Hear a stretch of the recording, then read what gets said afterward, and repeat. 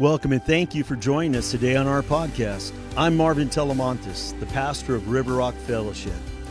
Hope this inspires you and builds up your faith and helps you to see that God is moving in your life. Enjoy the message. Well, welcome back for Hope Happens Here. This is week 3, and today's message is titled Hope for the Doubter. Well, when life gets tough, it is easy to doubt that things can get better. Have you ever heard a piece of information that you had a hard time believing was true? Maybe it was so outlandish that you just said, whatever. Do not believe that. I have full doubt on that situation. Maybe it was just too hard to believe because it was just too good to be true. Or maybe it's the phrase of, I'll believe it when I see it. Have we ever said that or thought that or heard that? Of course we have.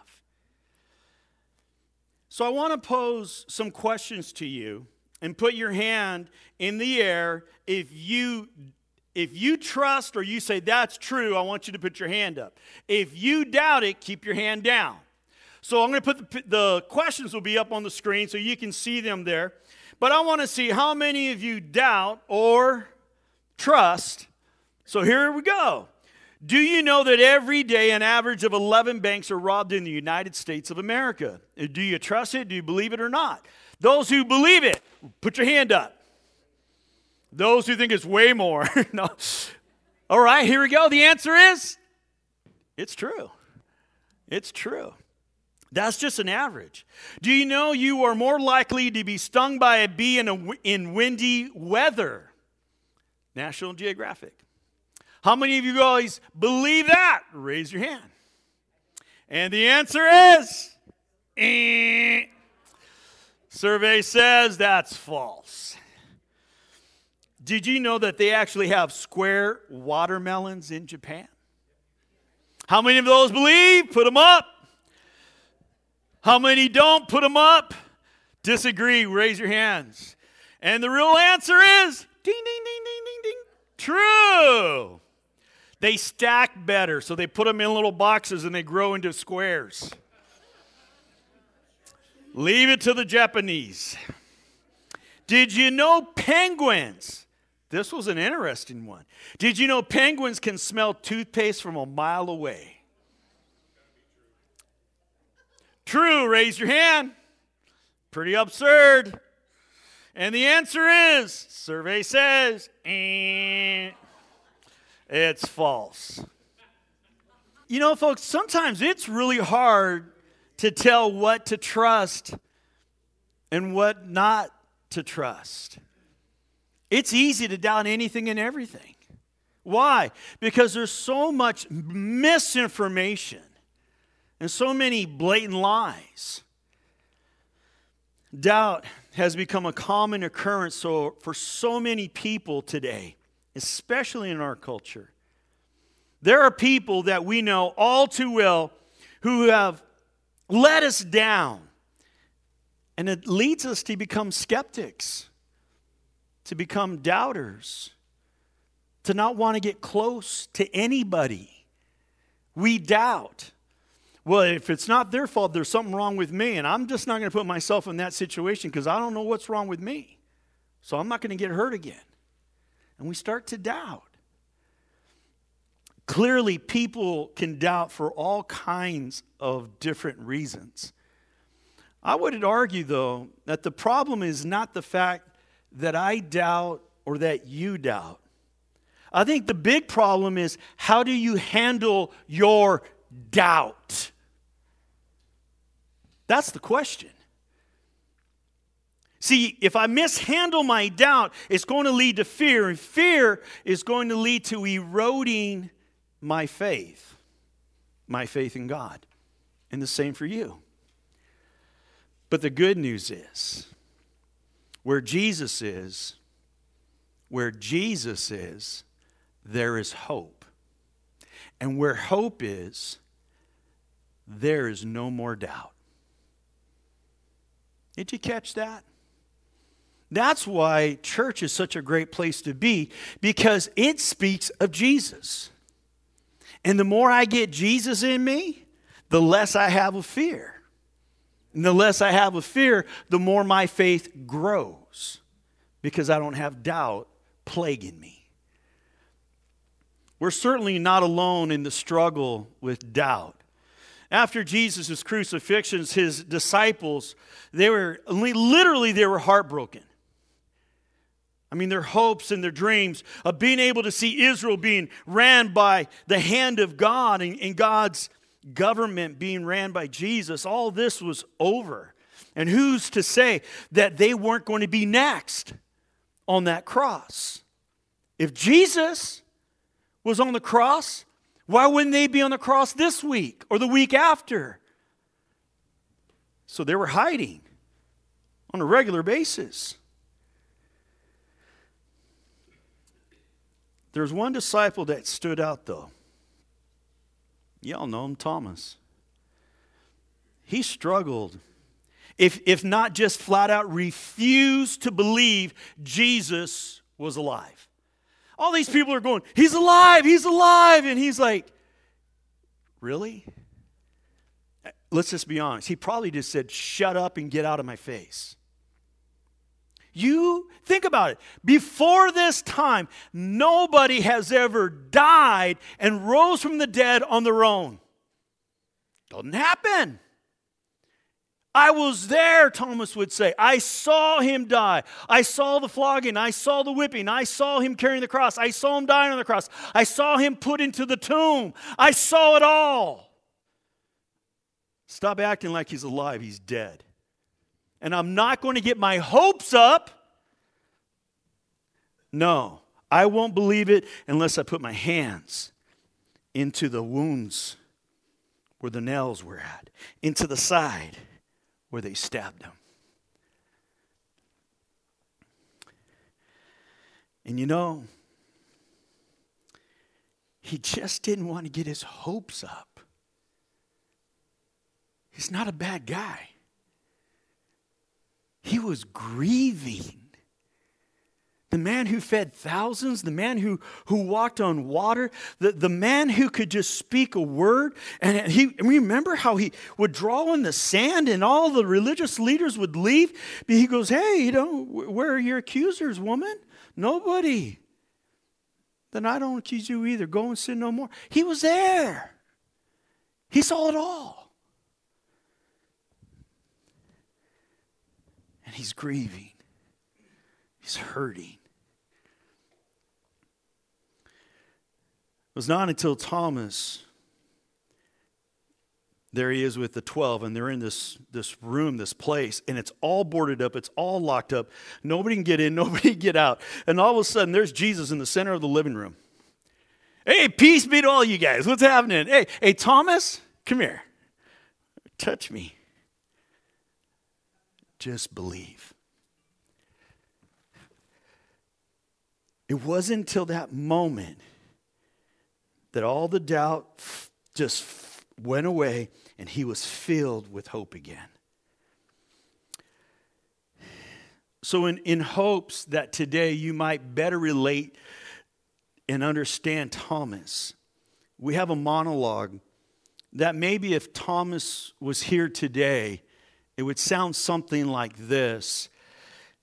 And I guess the question is have you ever wondered what it might have really been like, what it must have been like from Thomas's point of view when he struggled so much, why he doubted so much? Well, let's watch this.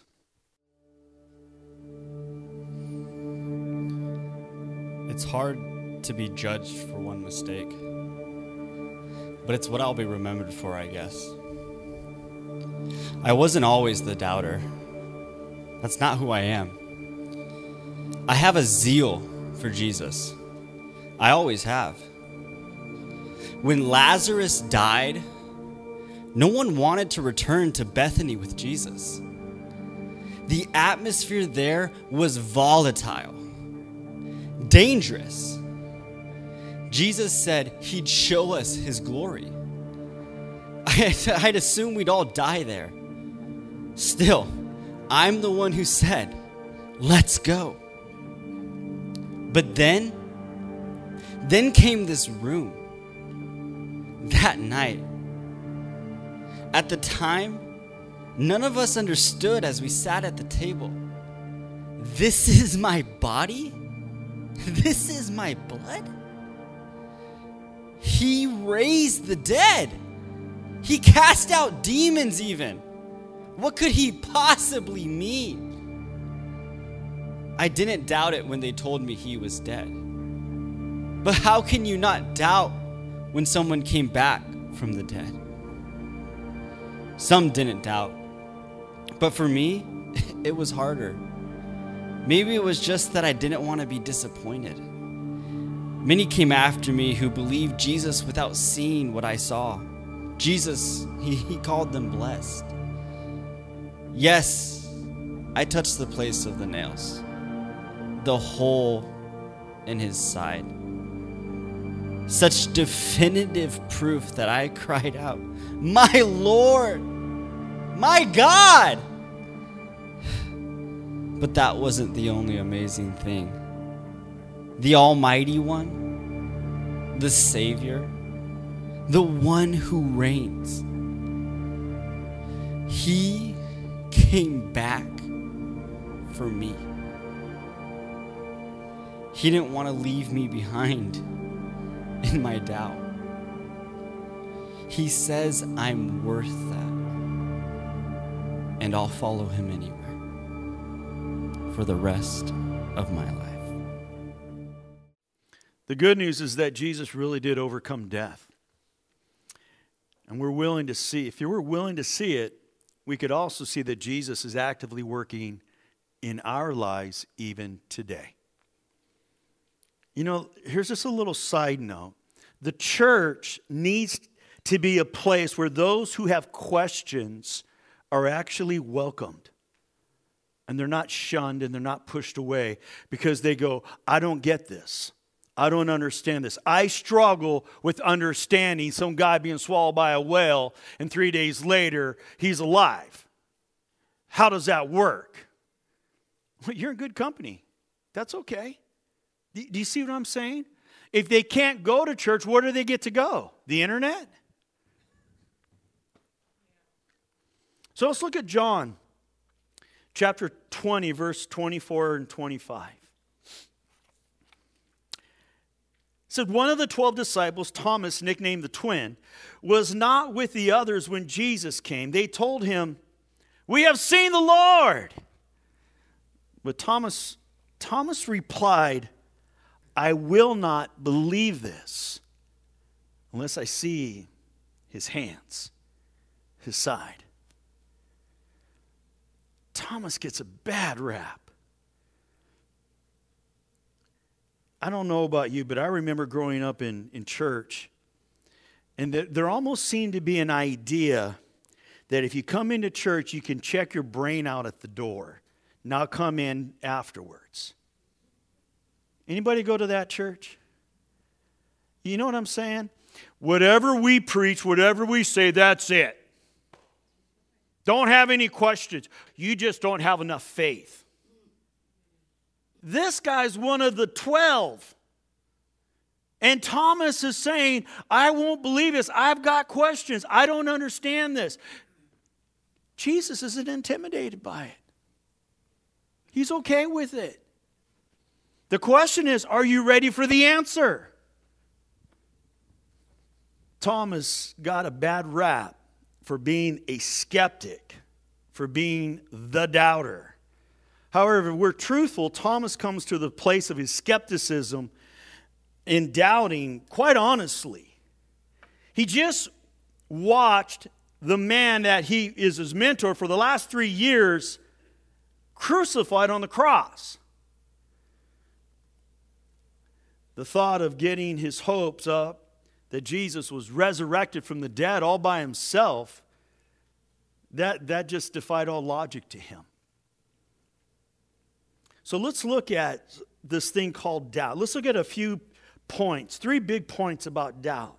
The first one would be, sometimes we doubt to protect ourselves. we doubt to protect me. And we can all be just like Thomas in this.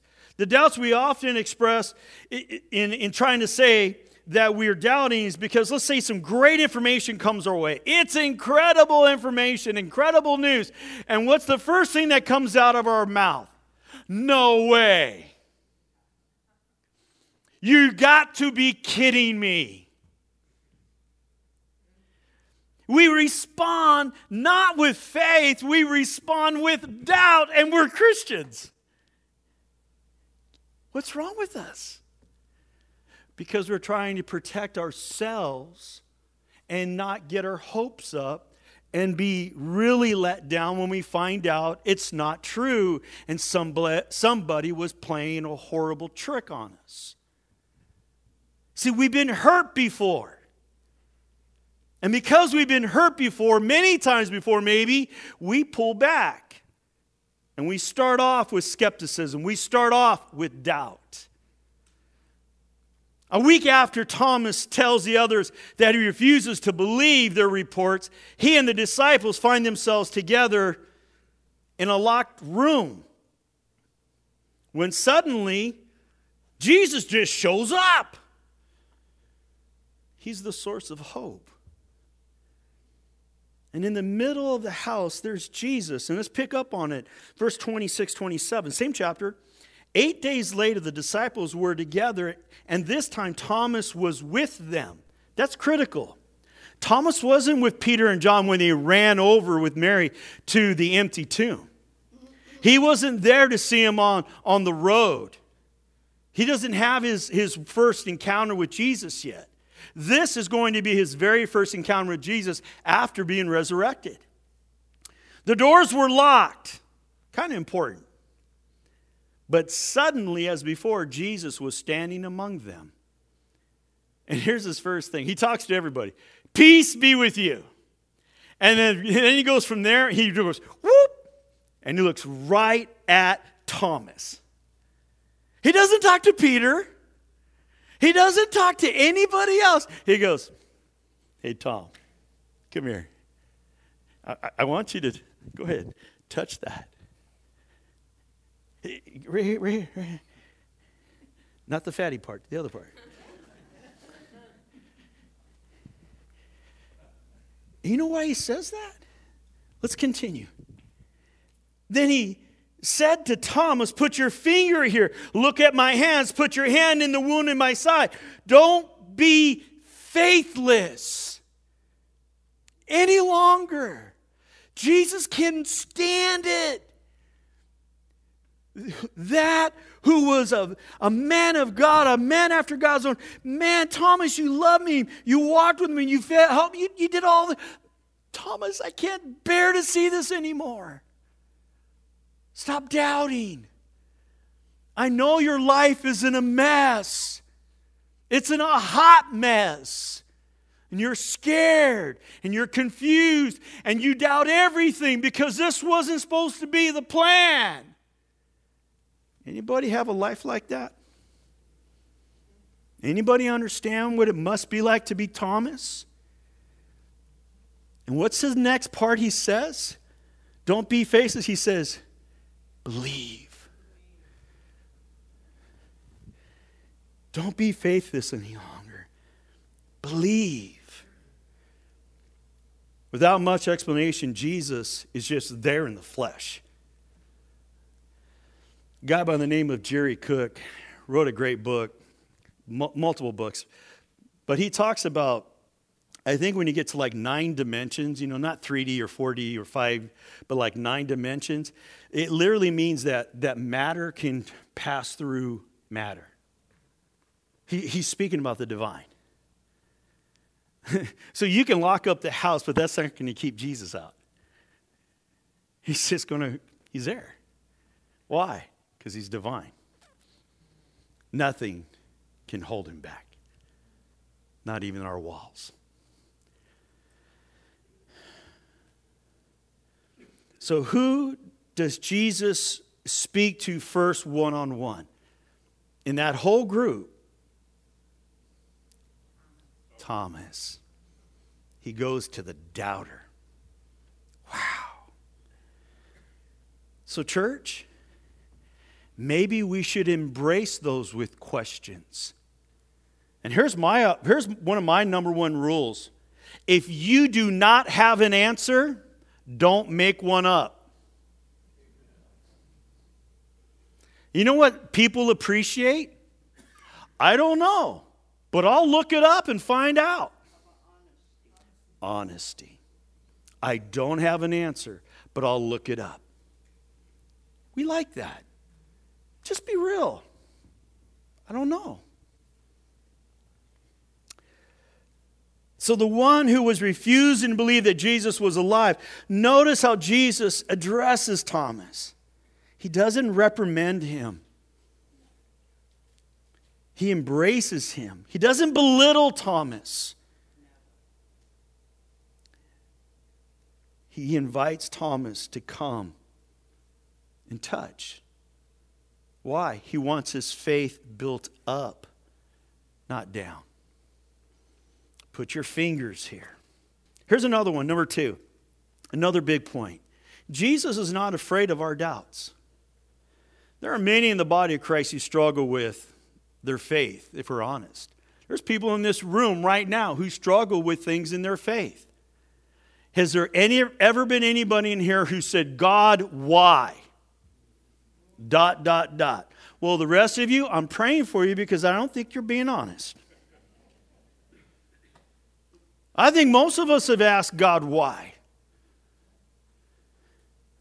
He's not afraid of that. Ask him. David asked hard questions. Abraham asked hard questions. All through the scriptures, you find people asking God hard questions. For a person who wrestles with doubt, maybe the question should be, instead of why God and what about this, maybe the question should be coming to that person who doubts. Where is your doubting coming from? Is it really intellectual? I've had a lot of people come in and they'll tell me, well, I don't want anything to do with God. And they have all this intellectual cover story.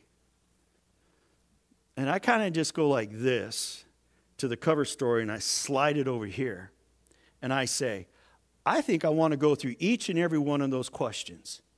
But first I want to know is this. What happened? What do you mean? I've been a pastor a long time. Those questions, they're not intellectual questions for your brain. They're coming from your heart. And they're coming from your heart because your heart's been broken. Who broke your heart? Did God not do something that you expected him to have done? Did somebody die? Did somebody leave you or abandon you or betray you? And it's usually not much farther than that the tears start crawling down their face. And then I minister to the pain. I've been violated. I've been taken advantage of. I lost my business. My partner ripped me off. The list goes on. And I blame God because where was God to protect me? And that's how they justify their doubt and anger at God. And so when we deal with this, the questions and the long lists, they kind of go to about like this. And that's a lot easier to answer. And then we deal with it. God's not afraid of your questions. Many years ago when I was pastoring in Iowa, there was a wonderful couple, young couple. They had 2 beautiful little girls, beautiful. And then they had their 3rd child, and it was a boy. Beautiful baby. 28 days later, baby died of SIDS. I got the call. I grabbed my staff around me and assistant pastors, and we just all drove. We just left one person in the building to answer phones, and we took off. I just hugged on them. I didn't have any special verses that day. Any theology I would have handed them, and that moment of trauma would have been salt on a wound. I did not offer a leadership lesson. I didn't offer them a Bible study. Here's a link. Go listen to this. You know what I did? I just hugged them. I just hugged them. And I cried. And I said, I don't understand either. But I know I'm here. And whatever amount of steps it takes to get from here to where you need to go, I'm going to be there with you. And so is my wife. And so is this church. What do you do? Stop making up answers. Now, is there a theological understanding of why bad things happen? Yeah, but not at that moment.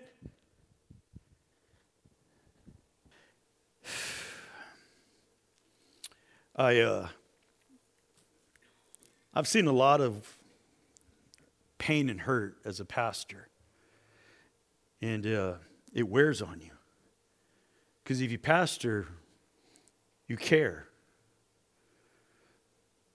See, trauma doesn't ask to be scheduled on a person's calendar. I remember when we pastored in Orange County, there was this young couple. They were our age, in our 30s, early 30s at the time. And she was beautiful. He was handsome. They had 3 kids at the time, just full of life, full of energy. She had gone to church, and they kind of left a little bit earlier than normal. And that afternoon, got to the emergency, and she was gone. Only to find out later that there was a particular organ, I don't remember which one, but bile got out. And all that bile, that toxicity, poisoned her system. And it only took a couple of days. Because when that thing burst, she was dead at that time. It was horrible. It was horrible. Do you have answers? Not at that moment, I don't. I'm here. I'm going to go run to the store and buy some food. I'll be back. I'm here. I'm going to go take the kids to wherever they got to go. See, sometimes in a moment of trauma, your best thing is shut up and just hug and cry or do something that needs to be done. And stop giving commentary. Sitting Sheva. Just be there. Just be there. These events, they challenge your faith. We can be left with frustration and fear and hurt and deep pain and many, many questions. And in that trauma, before you know it, because we're struggling so bad, we don't know what to do. And our friends get scared and they don't know what to do. And then they get easily offended. And it's not even their trauma. And before you know it, their friends are way over here. And the other person's like, why did everybody leave me? In the middle of confusion, it's when the enemy can cause all sorts of havoc. Jesus wasn't afraid of Thomas's questions and his doubts. He wasn't afraid because Thomas was mourning and grieving.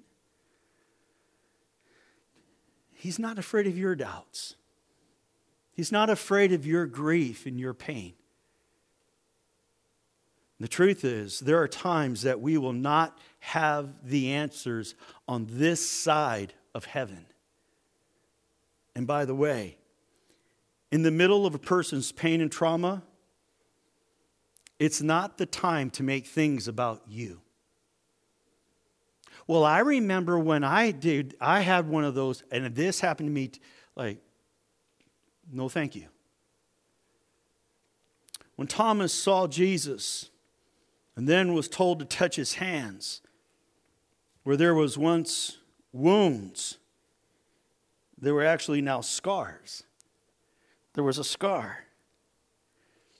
See, that was now evidence. The resurrection did happen.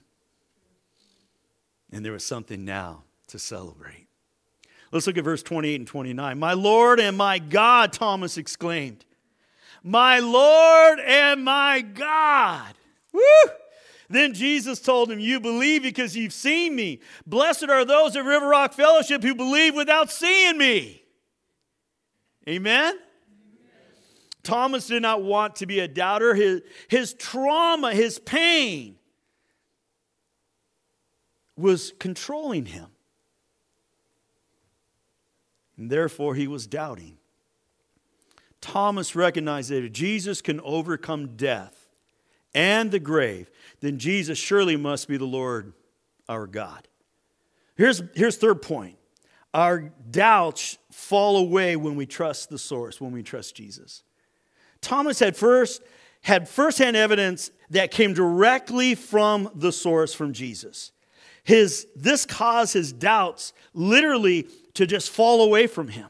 He no longer was doubting. He was no longer doubting Thomas. He was now believing Thomas. But we don't finish the story. We leave the label on him.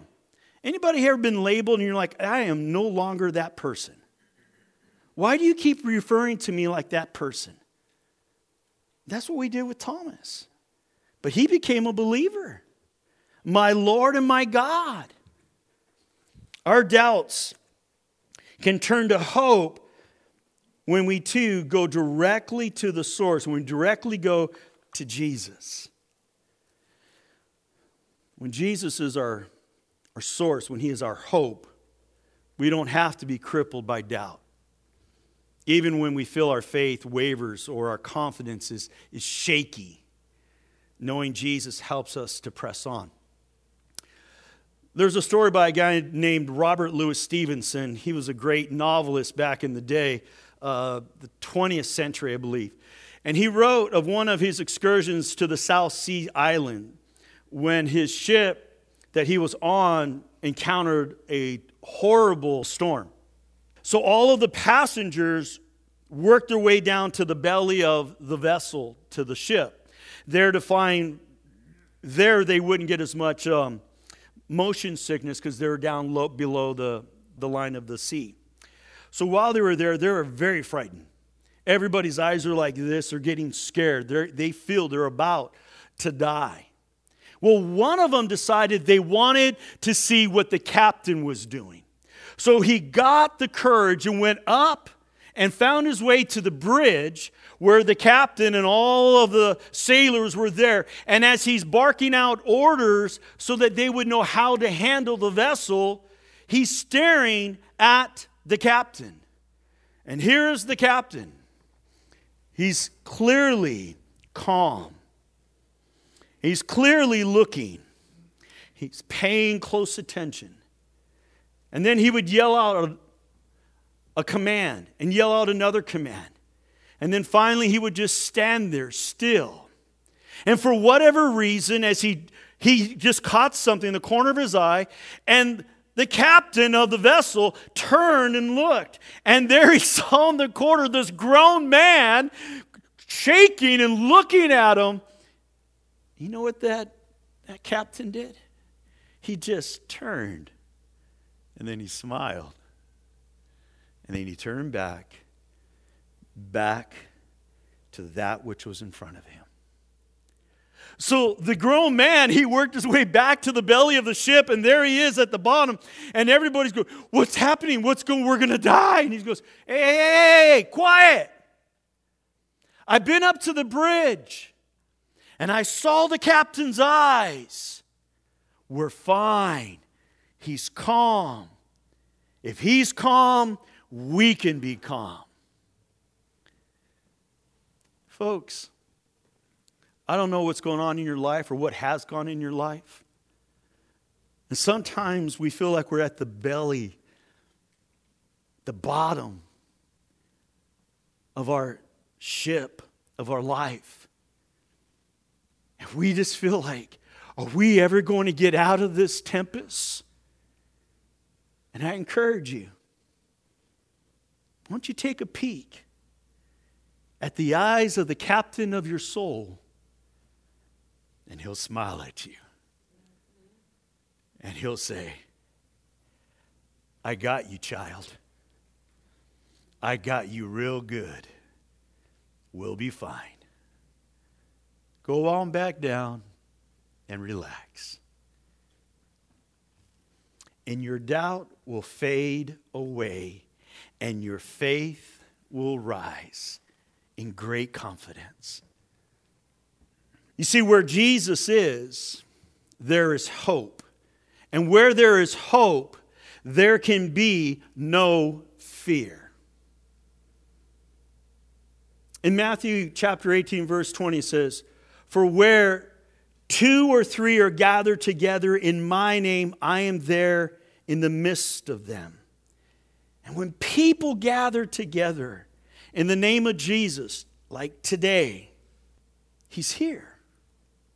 And if He's here, then hope is here. And hope is here. Then there's no need for doubt, no need for fear. Because the captain is smiling down on you. As we gather, I just pray that we would trust the King with all those things in our life that sometimes just don't make sense. The timing doesn't make sense. And sometimes we really struggle with a thing of purpose. Have you ever asked the question, what on earth am I here for? That's a pretty big question. And we have a little gift that we want to give out today. And ushers, if you would go and grab those books and start handing them out to everybody, that would be wonderful. It's a little booklet book by Rick Warren. And it's called, What on Earth Am I Here For? And as we close today, I just want to read just a little bit about this book, because once you hear this, you're going to go, I think I might read this. And this might be something you read in 1 or 2 settings with a cup of coffee. Okay? So here's the big question. It all starts with God. So here's a question right on the front. If you guys want to follow, I'm on page 5. But it starts off with, what on earth am I here for? So here's the very first sentence of the book. It's not about you. Ouch. You see, whenever I start my life and the problems of my life, and I start that it's all about me being the center. Me, myself, and I. That is not a Holy Trinity. But if I start off with God the Father, God the Son, God the Holy Spirit, that's a Holy Trinity. Everything is centered around Him. It goes, the purpose of your life is far greater than your own personal fulfillment, your peace of mind, or even your happiness. It's far greater than your family, your career, or even your wild dreams and ambitions. If you want to know why you were placed on this planet, you must begin with God. You were born by His purpose and for His purpose. The search for the purpose of life has puzzled people for thousands of years. That's because we typically begin at the wrong starting point, ourselves. We ask self-centered questions like, what do I want to be? What should I do with my life? What are my goals, my ambitions, my dreams for my future? But focusing on ourselves will never reveal our life's purpose. The Bible says it is God who directs the lives of His creatures. Everyone's life is in His power. Contrary to what many popular books, movies, and seminars tell you, you won't discover your life's meaning by looking within yourself. You've probably tried that already. You didn't create yourself, so there is no way you can tell yourself what you are created for. Why am I going to ask Marvin what I was created for? I didn't create me. How about I ask the guy who created me? By the way, that's not even mommy and daddy. They just got to be used as tools. God did the miracle. God did the miracle on you. Father, I thank you for your people. Lord, we all have struggled with doubt in our life. But where there's Jesus, there's hope. And where there's hope, there can't be doubt. There can't be fear. So Lord, help us to be honest with you, because you're not intimidated. You're not afraid of our questions. But Lord, sometimes trauma can cause us to get stuck in a pit, and we don't know how to get out.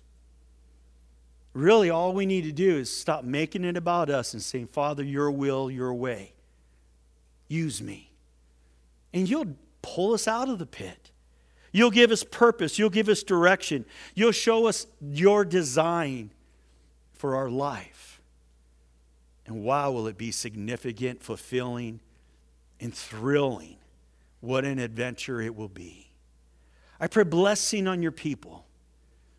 And I pray, Father, no matter what the pain has been in years past or even recent, that we would put our eyes on you and say, help me, Lord. I don't know what to think. I don't know what to say. And I got some questions. And you'll say, touch my hands, right here where the nail wounds were. And you'll say, touch my side. Don't be faithless anymore. Child of God, just believe. And I will carry you all the way. Bless your people in Jesus' holy name. Amen and amen. Well, we hope this message helps you to take your next step closer to Jesus. Here's a great question to ask yourself right now. How will I be different because of what I just heard today? Well, for more info about us, go to rrf.church or find us on Facebook. I'm Pastor Marvin, thanking you for taking the time to join us.